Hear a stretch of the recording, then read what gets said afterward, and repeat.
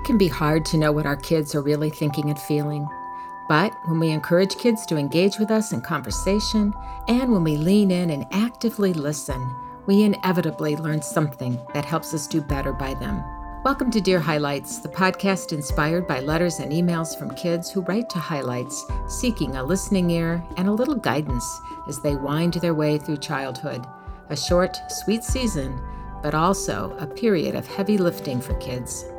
I'm Christine French-Cully, Editor-in-Chief of Highlights and your podcast host. I'm joined by Hillary Bates, our podcast producer and thoughtful mom of two. We're here to amplify the voices of children and to explore with expert guests many of the issues that kids and families wrestle with regularly. We're glad you've joined us. Dear Highlights. My mom and dad have been separated for about a month. I have two cats. I get keys for Dear Highlights. It's the spooky season again, and Halloween is having a long moment that seems to grow year after year. Last year, Americans spent a record $10 billion on Halloween decorations and candy and costumes, even costumes for their pets. And every year, new Halloween movies and podcasts and books are released, adding to a catalog that's been building for years, one that may be challenging for parents to curate for their kids. Hillary, were you a kid who liked scary movies? I did not intentionally watch scary movies. However, one time I put in an unlabeled VHS tape and started watching a movie about a family headed to a hotel. Friends, it was The Shining. And I did not sleep properly for more than a year. So no, scary movies were not my thing. You sound a little like the Highlights reader who emailed us and asked what to do about a friend who was forwarding to her emails about, quote, really scary, tragic stuff that will happen if we didn't share the email. She went on to say, the image of murderers, knives, and stuff gets stuck in my head for a while. I'm too scared to look at the websites to see if they're true or not. I'm sort of a scaredy cat when it comes to this stuff. Please help. Oh, I surely understand that feeling. I'm that kind of scaredy cat too. But I think most kids want to have fun with a little seasonal scare. But how much, of course, varies from kid to kid. I mean, we all know kids who love that stuff. And certainly, parents want to engage and understand how much scary stuff their child can handle. No one wants their child to feel like the Highlights reader who wrote to us to say, sometimes I watch YouTube videos and see creepy stuff, and sometimes I get so scared that I can't sleep or have a stomachache. Our friends at Common Sense Media have some tips for parents on where to find and how to consume scary or spooky media in developmentally appropriate ways that also meet kids' desire to have fun. Because let's face it, being scared is kind of fun for most of us. Betsy Bosdek, editorial director and the head of ratings and reviews, is with us today to share some of these tips.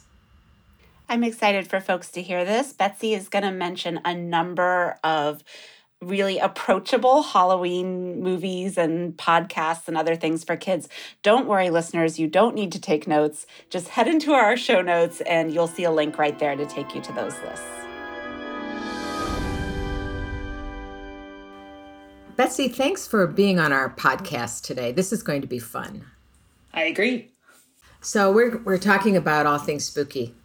Well, maybe not all things spooky, but we're talking about what scares kids. And we'd like to start out just by asking, why do kids want to watch scary things? Well, not all kids do. I was a kid who personally never sought out horror movies or anything terribly scary, but the kids who do, I think, love that thrill. There is something very exciting, adrenaline creating,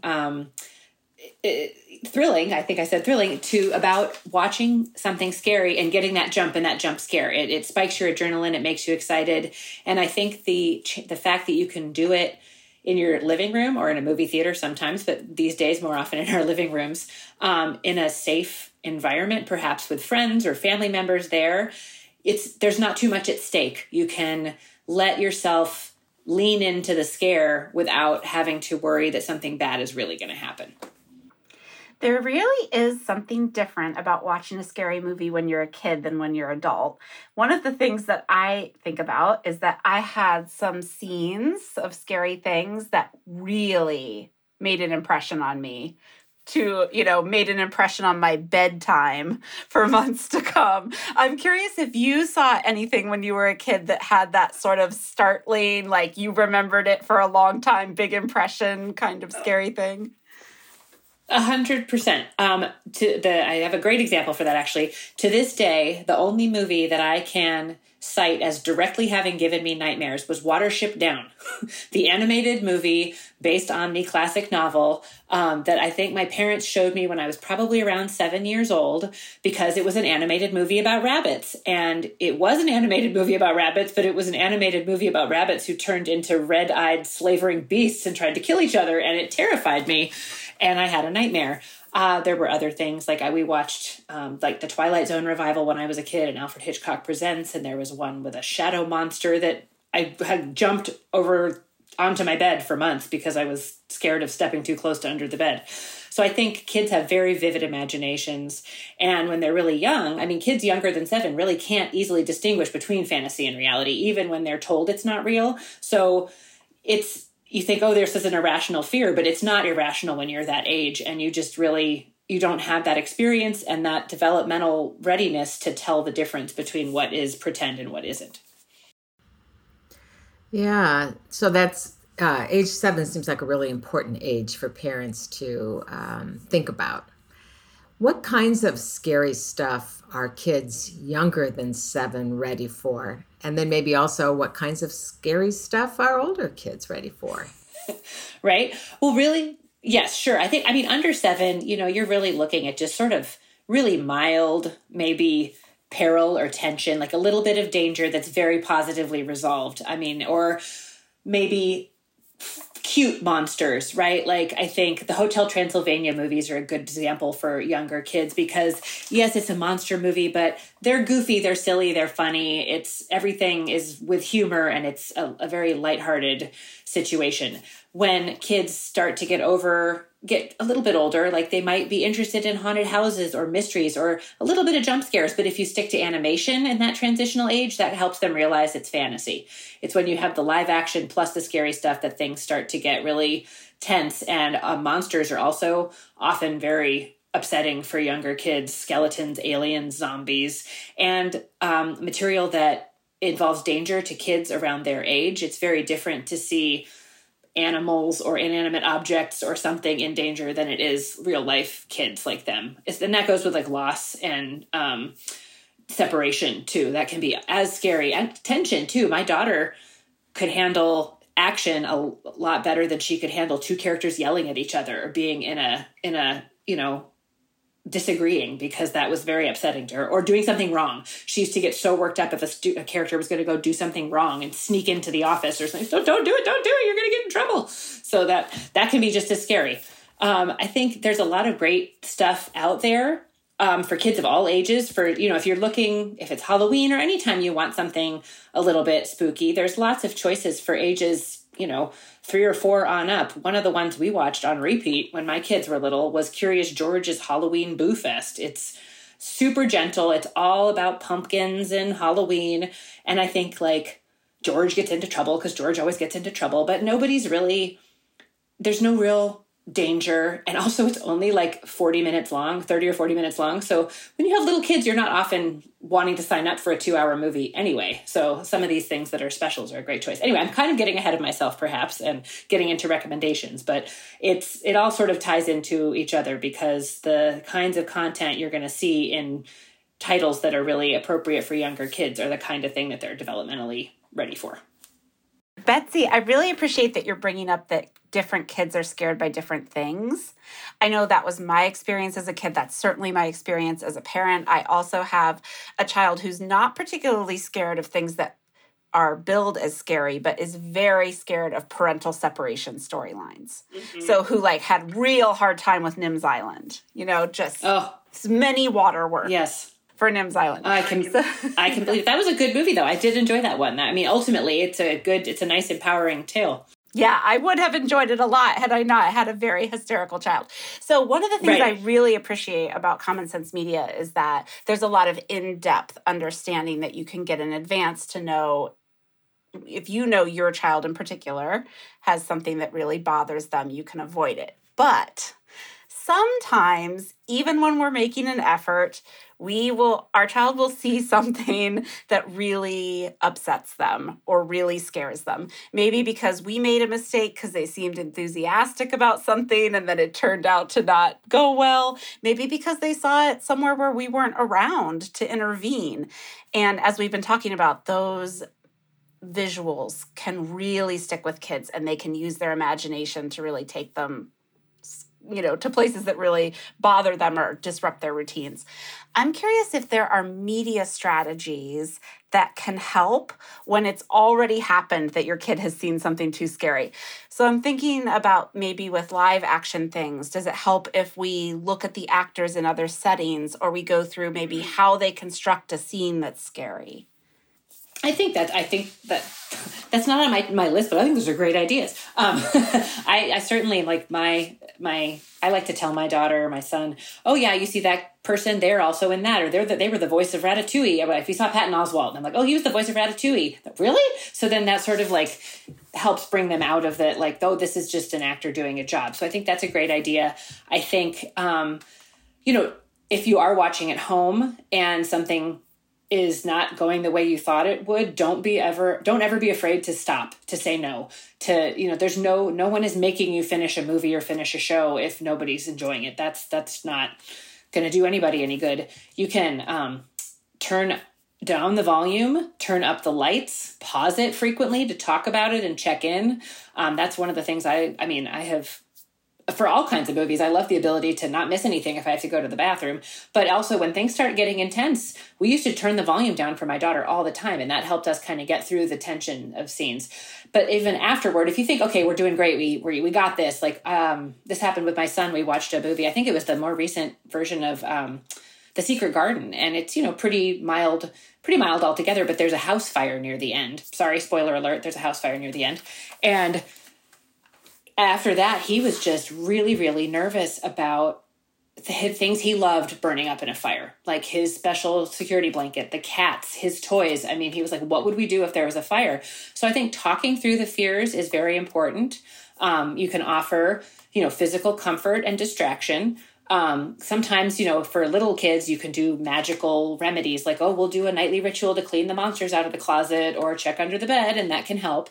One thing in general is to sort of avoid scary stuff in that pre-bedtime slot too, because it's going to definitely be on their minds. If you watch something, everybody feels great. They go brush their teeth, they get in bed, and all of a sudden they're like, so about that monster we just watched, how do I know it's not in my closet? So if you try and separate it out a little bit, I've continued using that strategy a bit as my kids get older. My daughter is 12 and a half and really wanted to start watching Stranger Things, and I finally gave in, but told her she was not allowed to watch it before bed.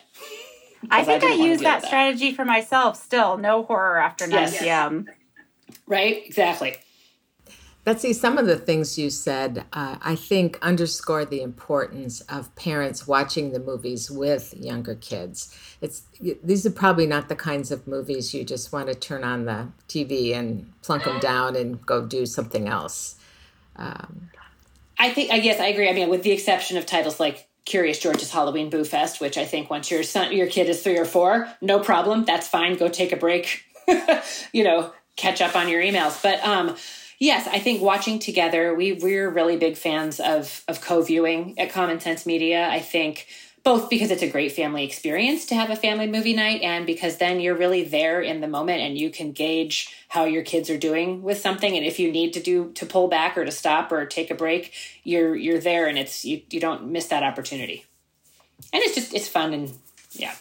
Yeah, totally. It's a great way to make a memory. I'm going to date myself a little bit. And when I was a kid, The Wizard of Oz came on once a year. So it was an event, it wasn't on demand. And when the scary scene with the flying monkeys came on, my sisters and I, all three of us, would scramble to sit on my father's lap. And that was just what we did year after year for many years.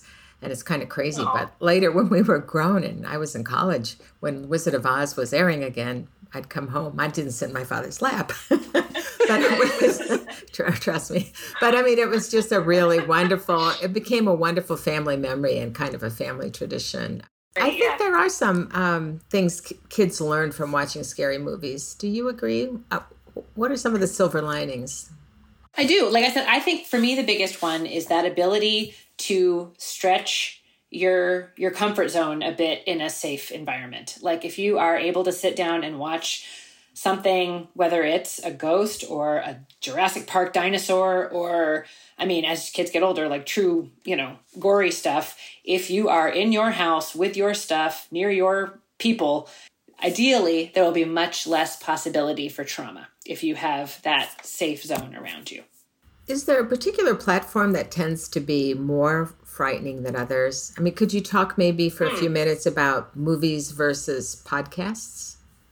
I don't have any research directly in front of me, but it is generally known that, reading something is going to be usually less scary than seeing it. That's true for me. I've had that experience. I can read things that are a lot worse than most of the time. I had a terrible time reading a Twin Peaks book when I was in high school. It scared the pants off of me. But in general, reading something on the page is going to be less scary than seeing it. And so I think podcasts are a great screen-free alternative for things. And there are tons of scary and spooky and true crime type podcasts out there that really let you get those eerie moments in without being in front of a screen. And usually they're shorter too. So you have a shorter, a smaller window, and that can be great for filling in time or doing little bits and pieces. We actually just posted this week a scary podcasts for kids list on Common Sense Media. Ah, yeah. Kind of like telling ghost stories around the campfire, maybe a little bit like that. Totally. Yeah. It's, and they can do, we have good sound design. You can be spooky and you can use your imagination to fill in the things, but hopefully your imagination isn't maybe going to be quite as terrifying as perhaps some slasher movies. What are some good non-creepy Halloween picks for kids? I mean, you mentioned the podcast list, and so certainly our listeners will check that out. But can you name some? Well, we have a whole, speaking of, I'm going to just keep plugging our list on Common Sense Media. We have a scary but not too scary Halloween movies list, and also a full-on scary movie and a horror movie list, so you can kind of pick your level of scare. But the not too scary ones, I've mentioned a couple of them. There's, the Curious George movie for little kids, and there's also a Winnie the Pooh Halloween movie, and there's a brand new one, actually, Ivy and Bean, which is a very popular book series. They have a new ghost story movie out, and that's for around like age 6 and up. That would be a fun new pick for this year. Of course, the one for like tweens that everybody's talking about this Halloween is Hocus Pocus 2, which just came out last week after like 30 years since the first one. And our reviewer really liked it. She said it was better than the original. So there's that. So that I think is going to be a big pick this Halloween. You've got your classics like Charlie Brown. I think the Hotel Transylvania series is a great pick for that sort of elementary school, young tween set. There's 4 of those now, I think. And they're lots of fun. And, silly voices, silly experiences. They feel very Halloween-y because of all the monsters. Nightmare Before Christmas is great for both Halloween and Christmas. And I thought my kids were going to be really freaked out by that one, but they loved it. So that was a fun pick.